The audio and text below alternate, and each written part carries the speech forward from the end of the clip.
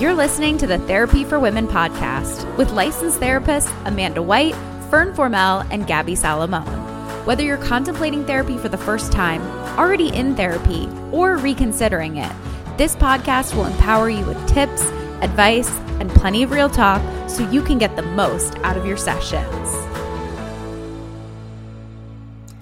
Hi, everybody. Welcome back to the Therapy for Women podcast. How's everybody doing?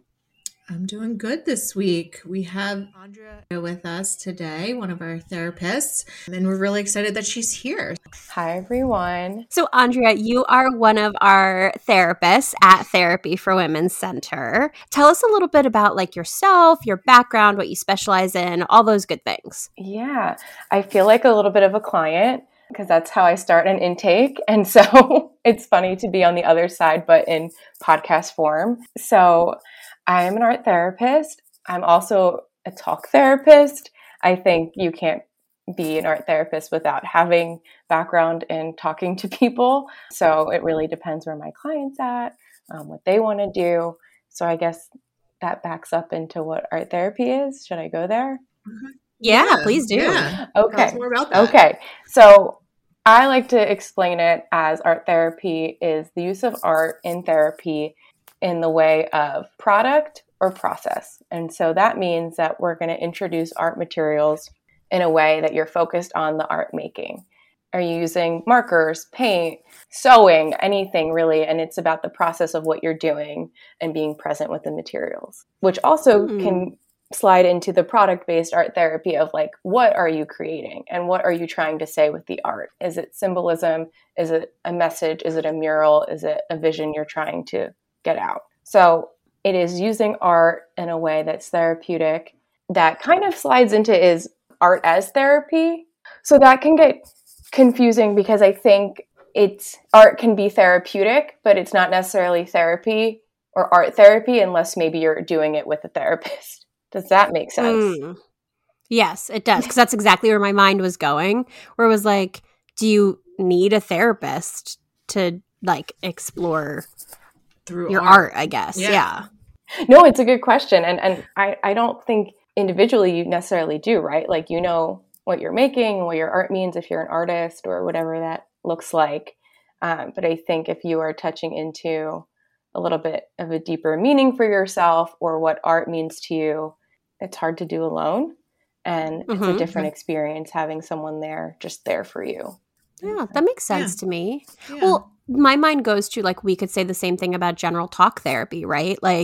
You could be insightful and journal and do all these things on your own, but there's a benefit to having a second person there to challenge you, to support you, to offer you different perspectives. And you don't have that when you're doing this alone and in a bubble. Yes, exactly. What's your favorite medium for art therapy? I think as myself, I really like pastels and oil or chalk. I'm making a gesture with my hands that no one can see of the texture of it. And I recently enjoyed watercolor. As an art therapist, I like what my client likes. Okay. So I'm choosing materials that make sense to them. And I think that's also what makes a difference as an art therapist versus doing art by yourself or with someone who's maybe not licensed. Mm-hmm. How do you determine which materials to use? Do you bring an array and are here's all the things. Which one do you gravitate towards? Yeah. I'm picturing me in a trench coat with all the materials. Look at all of my goods. No, and that's, I think it really depends on so many things. And I guess the way that I like to break it down is it a new client? What are they in therapy for? What is your environment? Right. And so you're thinking about structured material. So if they maybe are, it's a first session, I'm probably not going to bring out paint because that can be really overwhelming and overstimulating.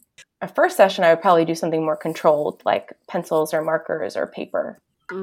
So first session, you guys are jumping right in to art material. It depends on the client. Okay. Do you have clients that come to you specifically asking for art therapy, or do you tend to suggest it? If someone is checking out our website and they see that I'm an art therapist and they mention that in the intake that they want to, then I will I will bring it up and I'll see how we can bring it into session.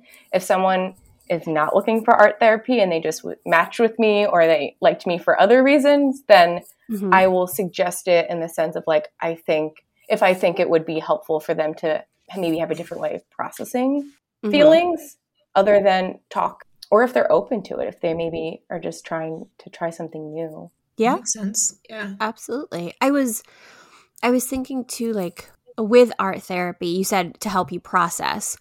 What does art therapy help with? Like, so obviously you mentioned processing things. Yes. Very general. But is there anything specific that art therapy helps with, or like a certain population or certain like disorders or anything specific? Yeah. I think what I learned in grad school was that anyone could do it.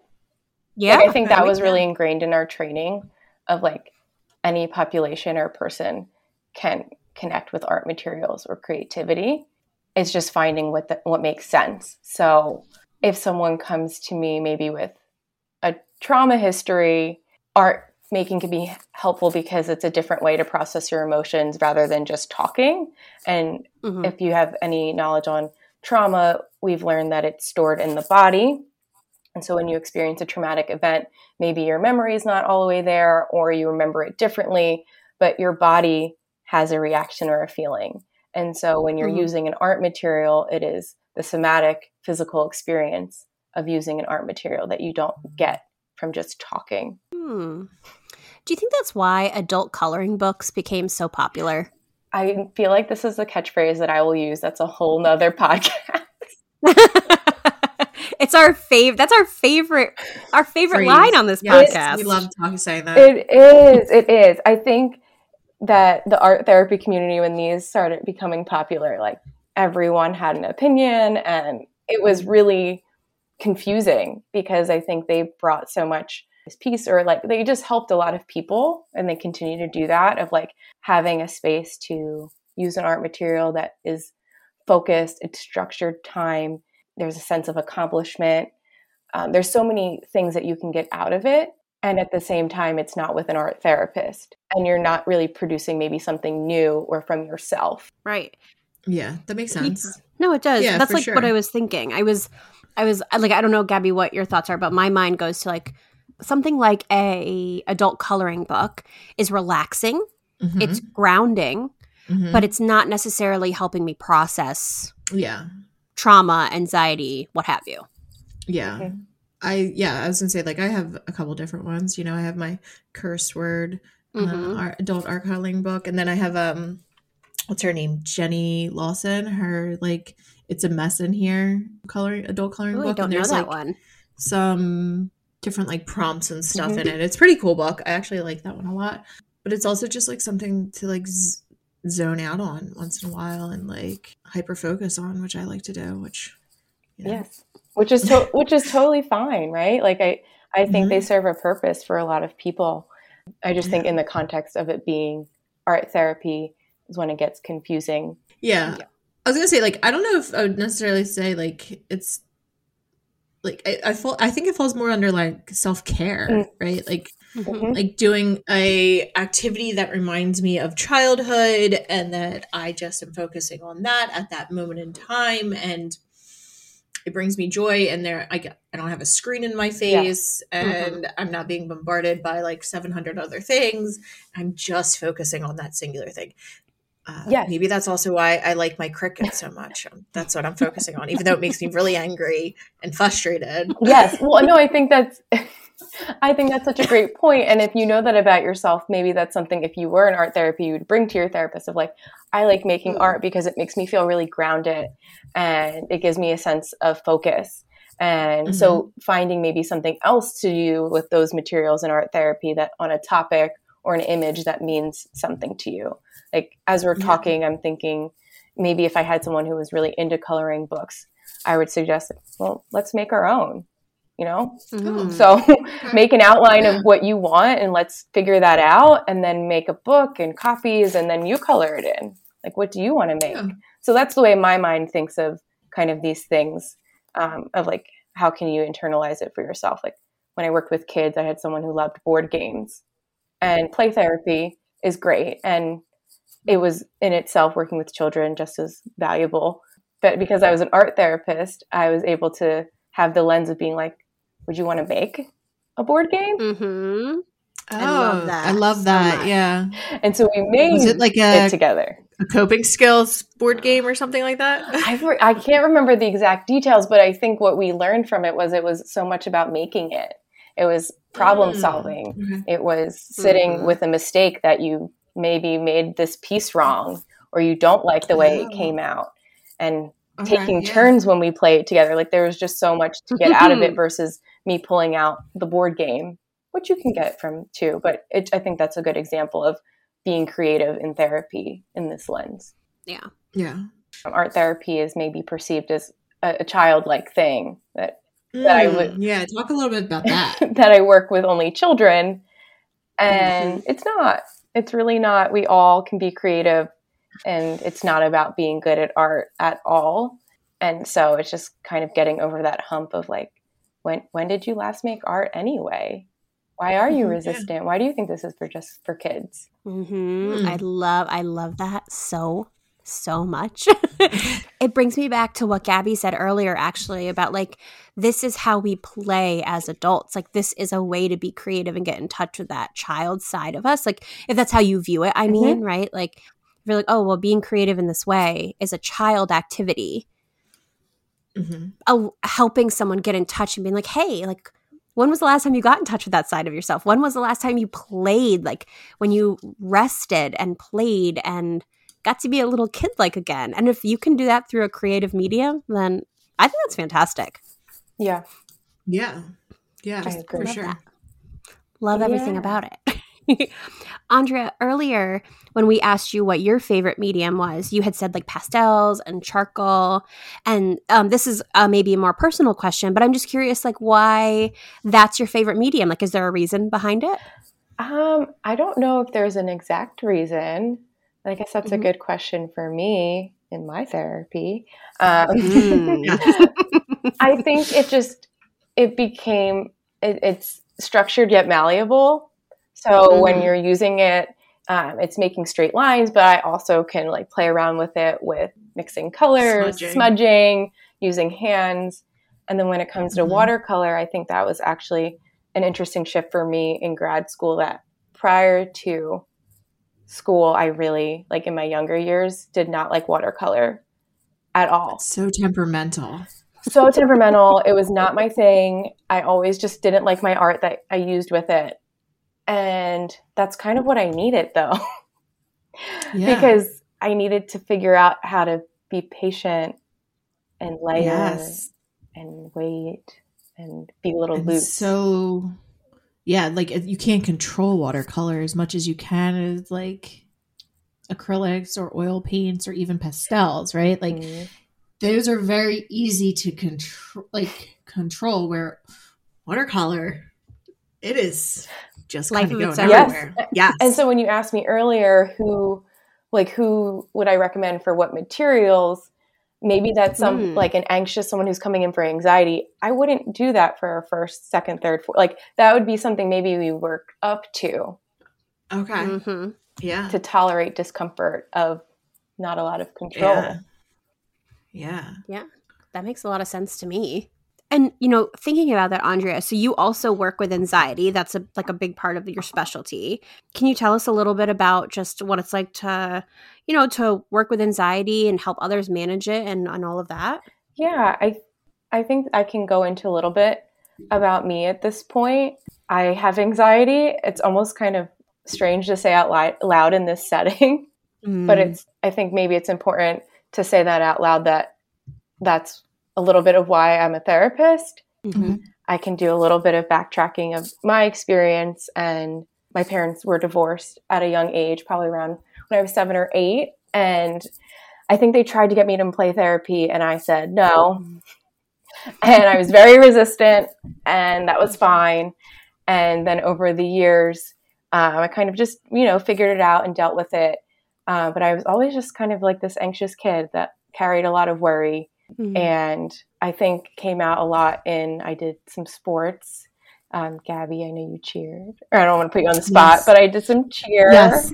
And I was really anxious. And I had asthma, which was very real. But I was having what I thought asthma attacks before cheerleading. Oh. And in hindsight, those were like 99% sure those were panic or anxiety attacks. Mm-hmm. I was gonna say, that sounds like panic, right? Like, sounds like you're having straight panic attacks. Performance anxiety. Yeah, I was really nervous because I was performing and I didn't really know what it was. And, I had really bad asthma. So they were like, oh, maybe, it's just you're having an asthma attack before. And now I know the difference many years later. And so that was my experience. I think looking back, I don't work with kids really as much right now at our practice, but that was kind of my viewpoint of wanting to work with kids, of like wishing that I would have had maybe the support that I needed. Mm-hmm. Okay. Like, yeah. Like Yeah. kind of saying like somebody push you a little bit more, or maybe like not just say like you say no and then be like, well, why don't we try? Yeah. Mm-hmm. Yeah. Or try a little bit differently. Yeah. Try again. And I think a lot of it maybe was with the times. Like, I don't think there was as much psycho ed as there is now. Definitely. But like, like if maybe there was someone in the school saying like, this is what feelings are. This is right. Like that didn't exist. Social emotional learning, I think, back then. So I think about it like that. And then I think about my older self and my teen years of like, wow, I really could have used someone to help me understand my anxiety and other life things that were going on the side in my personal life. And so then I go to school, and I've always loved art, and I've always loved like just photography, making things. And that doesn't really excite people when you say what you want to be when you grow up. They're like, okay, well, what are you going to do with that? Mm-hmm. And I took a psychology class, I think maybe my junior or senior year. And I was like, oh, this is really interesting. I understand this on a personal and educational level. I had interest. And my freshman year of college, I told my advisor that I heard about this thing called art therapy. And she was like, yeah, that sounds cool. I don't know. And I was like, okay. Like, that was really helpful. Thank you so much. Thank you for that insight.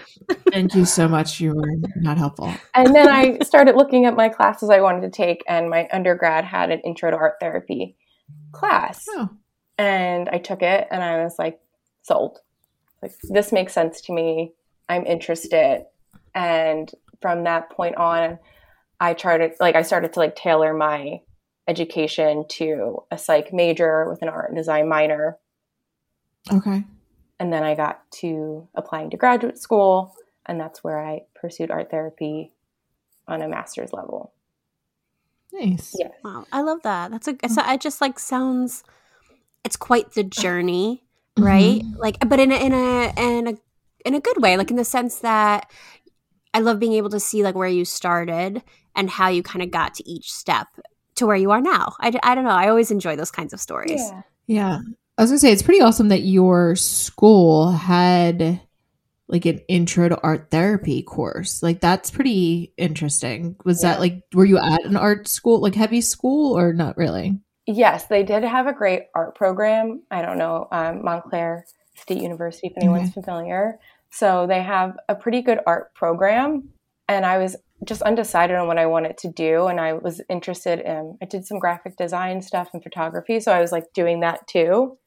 And then I found this intro to art therapy course, and I was like, this makes sense to me. You're like, this feels like a good fit. Yeah. Like, probably one of the first times in my life I really felt like I knew what I was doing and what I wanted. It's pretty insightful. Yeah. That's such a good feeling, though. I'm just over here like beaming. I wish someone could see my face. I'm just like, that's so nice. Yeah. And it was an interesting thing to find of like, wow, this is right under my nose. Yeah. Well, it's kind of amazing how these things find us in life too, and how we just end up where we end up. Mm-hmm. Yeah. You know? Very true. Yeah. Yeah, like we talked about like another episode about like a job, a career, and a calling. Mm-hmm. Mm-hmm. And it kind of feels like that's coming back to that same idea. Yeah. Yeah. Yeah. Yeah. Yes. Yeah. We were talking with Maddie, one of our other therapists, and everyone who's listening may or may not have heard her episode at this point when this one comes out. That's what she was saying, that she felt very called to therapy. And Gabby said she felt the same way. And I said, I do. But I also question regularly being a therapist just because it's exhausting. Yeah. So, but for Andrea, for you, do you feel like being a therapist is a calling, or does it feel more like a career or more like just a job? Ooh, I don't, calling feels really, I don't know, like intense or like out of this world. Okay. And so I don't know if it's a calling, Mm-hmm. but I feel really connected to being a therapist. Like it makes sense for me and I love what I do, but I don't know if this is a calling for me. I feel like that's on the same wavelength as calling. Like it's just, I feel like that just like depends on what you believe in, kind of thing. You know what I mean? Yeah. Like, because like, I don't know, I feel really connected to therapy in that way. So it's definitely not a job. Like this is not something that for me, I clock in and clock out of. Yeah. In my heart anyway. That sounds a little cheesy, but it's not, right? Like there's a lot of care and heart that goes into what we do. And I feel like I was always kind of maybe the sounding board for people growing up and a listener. And I feel like a little bit wise beyond my years with my family and being a child of divorce. And so I feel like it's a role that really makes sense for me. yeah, no, it definitely does. And so kind of backing up and going back to art therapy, what's that process like? Because I know you mentioned earlier before we had started recording that to become an art therapist, the licensing or the certification and everything is different. So what's that like? Yes, it's a little different. I think you all did a wonderful job explaining, what is it, MFT, LPC, and LCSW. Mm-hmm. I'm just going to ABCDEFG it. So alphabet soup of therapists. Yes. And it's so confusing when you start. It really, like, no one really tells you what they mean or what the difference is. It's a lot of personal research. And so for me, I was New York based originally. And what I received as my license is the LCAT. So that stands for your licensed creative arts therapist. Oh, okay. And that is under the umbrella of creative arts therapies, music, dance, movement, and drama, I believe, and art therapists. Okay. Amazing. You know, it's funny. I've totally seen the letters behind your name before. And up until this moment, I had no idea what they stood for. Neither did I. I'm a cool cat. Neither did I. Yeah. I was like, LCAT? Not really sure what that means. Got to be something from New York. I don't know. Yeah, I'm just like really into cats, which is another podcast. But so it's New York licensure for art therapy is an LCAT, which I can only speak to New York and Pennsylvania because that's where I'm licensed in. And in Pennsylvania, it is an LPC. So it falls under the umbrella of the licensed professional counselors. Okay. Oh, yes. Okay. So, New York, they have like a specific category for creative arts therapists, where in PA, they're just like, nope, everybody is under one group. Yes. Which is super confusing if you move anywhere besides where you get your original license as an art therapist. Okay. And then there's an ATRBC licensure. Fern just made a face like, what? I'm like, what is that? So the ATRBC is the licensure that's on the national scale for art therapists. So some sort of national understanding of what art therapy is. So if you do move states or you are somewhere else, like if you have your ATRBC, you are somewhat nationally understood and covered. You become a registered board certified art therapist. And so that is, you do separate hours under an art therapist or a creative arts therapist themselves. And then you also are taking the exam. And so then you become board certified on the national. Wow. Wow. That's very cool. Yeah. I also sounds like a lot of work, but it sounds very cool. Yeah. It sounds like a ton of work. Also, like another way that our field is, a pyramid program. Pyramid scheme. Yes. Just a giant MLM. Yes, like you understand it, why these things exist and why they're important, and then how they do it. You're like, it doesn't have to be this hard. It doesn't have to be this hard. It doesn't have to be this expensive. Yeah. And that was I think that was a big challenge post-graduate school with being an LCAT, because you don't have as many insurance coverage opportunities. Okay. And so I think in a lot of ways, I think that makes you think about the degree differently. Okay. Yeah. So that was something that I kind of ran into post-grad of who's going to hire an LCAT for insurance purposes. Right. This might seem like a silly question, but do any insurance companies cover art therapy? Yes, some do. I mean, I'm going to speak for New York, and they're actually, this I don't want to misspeak on, but I think there is, they're trying to pass a bill that includes us to be covered by more insurance companies, because we have some, but we want to be included on the larger scale with the LCSWs and the mental health counselors, because it's really a disservice for the community that you're not going to have us included in services. Absolutely. Sure. And it's just as valuable and legitimate as any other like mental health license or service. My training, if you look at people's coursework from different social work programs or mental health programs, I took all the same classes, except I took additional, or they were skewed towards like more information on how it's connected to art therapy, but I have all the same training. So it's very interesting that it kind of puts us at a disadvantage, which is, I think, one of the challenges, if I'm going to be honest about art therapy.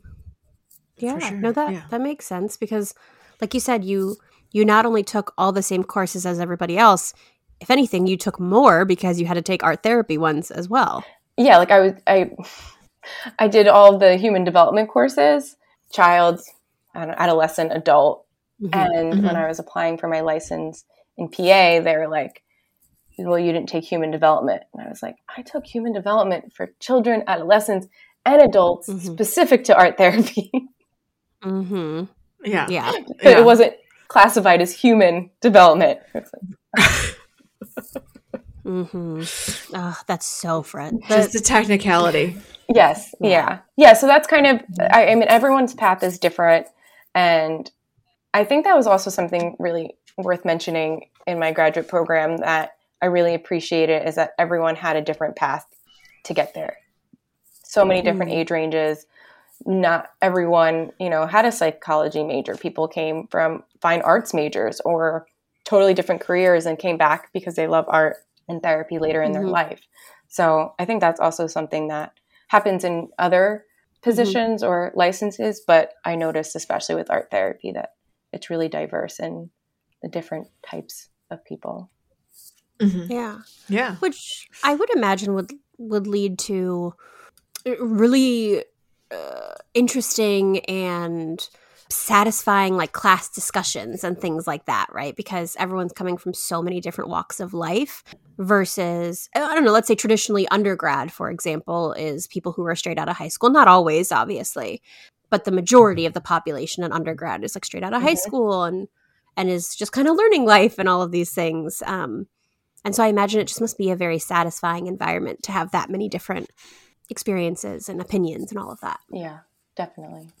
So why don't you tell us a little bit about what it's like for you to be on the podcast with us today? I know, you have a lot of boundaries around your time and social media and things like that. And, I think it's interesting that, our practice is very, a lot of us are like really big on social media and we're there and we're sharing, therapeutic stuff and personal stuff and all the in-betweens. What's that like for you? Yes. I think that is one of the things that had drawn me to therapy for women, because of Amanda's presence and that type of reality on social media and mental health. And then I looked at myself and I was like, ooh, I don't know if I'm there to have a social media presence as an art therapist or mental health therapist. So I don't have any therapy social media. It doesn't mean I'm not available to my clients or I'm not in the know.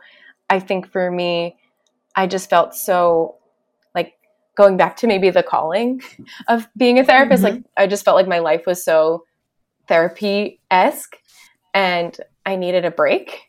And that when I was on social media, I wanted to look at my friends. I wanted to watch videos that made me laugh and really just be myself in that sense and kind of have one place for myself to be, and then use therapy, mental health, social media as like a choice of like, when do I want to look up stuff? And maybe I will eventually make an Instagram.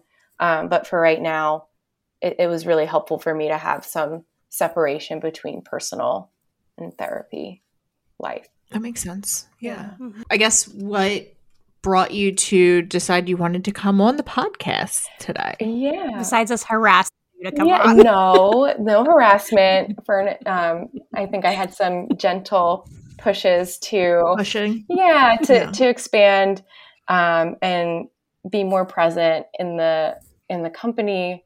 And it was really nerve-wracking for me. I came on before we started recording and I shared with Fern and Gabby that I was like, I'm really anxious about this. All week, I kind of had these questions in my head. They sounded like, what will the art therapy community think of you? What will friends think? Will your family listen? What will they think? Don't share too much, but you want to be real, but don't be too real. Yeah. Don't say something that you're going to want to say differently. And so a lot of anxious thoughts before coming on. And I felt like, I had to really take a step back and use my own coping skills with anxiety of, hey, like, you can do this. Art therapy, yourself. So if someone doesn't like what you have to say, like, that's okay. Then you're not the therapist, or this isn't the episode for them. I love that. Yeah. So I was kind of like talking myself through it and then prepping of like, before we started, I sat down and wrote some notes of things I wanted to say. And I can only encourage myself and prep and then leave the rest to trusting me of like, I can probably do this. Yeah. It's okay. Yeah. Like, it's a low pressure zone here. Like, we're not. Yeah. And it's not for you, for Gabby or Fern that I feel the pressure from. I think it's just my own anxiety of being on a stage like this. Yeah. No, to me, that also makes a lot of sense. Like I had shared earlier before we had started recording too, that like I have a good amount of anxiety pretty much every time an episode comes out. Every Tuesday morning I wake up and I'm like, it's fine. Episode's great. Everything is fine. And for me, and I don't know, Andrea, if you relate to this at all, but for me, a lot of it is about being, quote, like immortalized, if you will. And like what I have put out into the ether of my own like thoughts and opinions is there forever. And in the world that we live in, people get criticized all the time. And I'm very open to constructive criticism and feedback. Yes. It doesn't mean it's not scary to put yourself out there and open yourself up to those things. Absolutely. Yeah, I agree, Fern. I think that's maybe something that I wasn't thinking so consciously about. But now that you brought it up, I had a little bit of like aha moment of growing up and being really hyper aware of the internet and what I posted and what I said. Don't post, you looking like this, or if you're at a party, what's in the background. And, on my social media, I don't have my full name on because I knew that I wanted to be in the mental health field. And I was really, focused on having that as a separate life for me. So that kind of made sense to me as you said that, of like, yes, whatever you put out there is there. Yeah. And we've actually said this a couple times in episodes previously that like we're allowed to take up space Yeah. Right? We're allowed to take up space. We're allowed to have differing opinions and thoughts and experiences. And we know that by putting those things out there that other people may have conflicting thoughts and feelings and opinions. And it just depends who feels like coming and telling us that they disagree and how do they approach that. Yeah. Those are always my concerns. Well, no, I agree. Like I can take feedback and criticism too, but it's like, how is that being presented and what does it mean? Right. Like if a client says to me, like, I really, last session was hard for me. Can we do something else? Like, I think that's great. I think that's how the work is working. But if someone, listens to the pod or sees a blurb about me and is like, I don't like this, or you stink, that's like, oh yeah, that's not helpful. Yeah. Yes. No, absolutely. I have I'm not going to call it actual trauma, but I definitely was impacted in high school with my voice being made fun of a lot. Yeah. Okay. And one of my biggest anxieties when we started this podcast was that someone somewhere was going to be commenting somewhere or saying something that my voice was super annoying and they hated our podcast because my voice was terrible. Yes. My own stuff, right? Like no one, as far as I know, has not come back and said that. What? I was just going to leave that comment on my burner account and on your Finsta? On my Finsta. No, it's so true, right? We all have these like really personal insecurities that to another person, like you saying that to me, I'm like, why? Like, I would never think that of your voice, but to you, it's so personal and so real. And I just think that's a lot of where, some anxiety comes from of this high awareness or hyper awareness of ourselves and what we're putting out there and how it's perceived. And it's a lot. Yeah. Absolutely. The other side of this too, and I'm really curious what you both think, is the pressure for mental health providers to have social media these days and put their thoughts and again opinions and advice and resources and everything out there all the time. And to me there is a lot of pressure to be present on the internet if you're trying to build your brand or whatnot. Like social media is how we reach a lot of people. So I'm certainly not bashing that by any means, but I think as a provider, there's a lot of pressure to kind of conform and be present on these various platforms. And so one, I'm curious about both of your opinions on that too. Andrea, for you, considering that pressure, what has that been like for you where you don't have a professional Instagram or things like that? Yeah, I'm interested to see what Gabby has to say and you, Fern, because you do have the professional social media side. But for me, I try to engage with the company in different ways. So I've done some blog posts. I'm coming up with a workshop and trying to be present in other ways rather than just me posting. Even my clients who, they wouldn't get in touch with me on social media anyway. That's a whole nother story. But I exist outside of therapy and they know how to contact me and I'm a real person. But I think the pressure that we have to be like social media stars and therapists is a lot. We went to grad school to help people. And if marketing and being front facing isn't your thing, I think it's really conflicting. What do you guys think? I'm like in social media dropout sometimes. I'm real good at reposting and sharing on my stories other people's stuff. I used to be better about making my own content. I guess just feel like I just don't have time these days to make my own content because it is time consuming. It takes a lot of time to get on Canva or whatever and do whatever. And now it's videos, so it's TikToks and things like that. And I don't know, it's not my favorite, but that's why I also find though talking is easier for me than posting some stuff on social media. So podcast is working. Yeah. I agree wholeheartedly. I am the same way. Gabby's even better about social media than I am. I post two ways. I repost people's stuff on stories that I'm like, yes, I agree with this, or yes, this is helpful. And 2, I repost our podcast episode, like pictures, essentially. And shout out to our social media person that like makes all those things for us, because Maddie is a champ and she does it and it's wonderful and she's very creative and she takes that pressure off of us. Yeah, I think that makes a huge difference. And I think for some therapists, like it's really enjoyable. Like they like coming up with, you know, things to say and what their post is going to look like. And I think that's great. And then I think for people like myself, I'm going to lean on Maddie. Yeah. Yes. I relate to that wholeheartedly. Yeah. Like sometimes like I think part of it too is like just overthinking it, right? Like we just overthink it and it's like, it's not that deep. It's not that deep. It feels that deep. It feels that deep though, right? It does. And we get in our own ways, like, right? Like I'll be the first to be like, I get in my own way about social media. Like I get in my own way about getting on there and making content, and like I could save 700 like audio clips. I have 700 ideas. Do I follow through on them? No, I do not.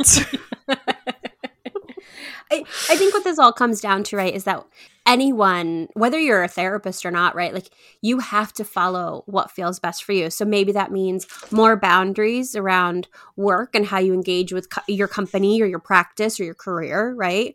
Or maybe that means setting, I don't know, limitations around how much you post or how often you post. Basically, it's you have to follow what feels best for you, whether that means you have an account or you don't have an account, you post frequently, you post once a week. It all comes down to what feels best for you and what feels manageable. Yeah. I agree. And I feel like that's kind of what I got to at this point of like, I was a bit more rigid and I'd rather be more rigid and then expand to flexibility. And I think that's where I'm at of like, okay, how can I engage in a way that feels better for me? I don't want to be so rigid and not expand and grow. So how can I do that? And that's how I'm here. Yeah, exactly. I love that. So Andrea, with us kind of coming to the end here, if there was someone who, you know, was maybe thinking that art therapy would be helpful, but they weren't ready to go to therapy yet or couldn't go to therapy yet, do you have any resources or suggestions of what they could do instead of going to art therapy that might be helpful? Yeah, I think it's a good question. I think generally if you are not ready or you can't start therapy yet, I always just encourage people to be aware of themselves in a way that may be different. So like just start noticing how you're feeling at different points of the day. How are you talking to yourself? What are the choices that you're making? Just getting in touch with you in that way. And then maybe in the art therapy sense, if you can't find an art therapist or you're on a wait list or whatever it may be, I would just encourage you to make art and be creative, try new materials, try maybe a class in the community, hang out with your friends and make art. That, again, is not art therapy, but art making has lots of benefits in itself. I love that. Yeah. Mm-hmm. Those are great suggestions. Thank you. Thank you for coming on the podcast. You know, thank you for talking with us today. It was so nice to have you on. It was so lovely to have you on. Thank you for joining us and talking about art therapy and the different classifications and all those things. Thanks for having me. I'll be back. I don't know when or why, but all right. We love it. Yes. Good. We didn't ruin coming on a podcast too much. Not yet. So you actually want to come back. We'll see the reviews and then I'll think about it. We love it. So yes, thank you for coming. And if you like this podcast today, make sure you like us, share us, and follow us. And as always, we'll see you next week. Bye. Bye, everybody. Bye. Thanks for listening to the Therapy for Women podcast. To suggest a topic, submit a question, or find a qualified therapist, visit therapyforwomencenter.com.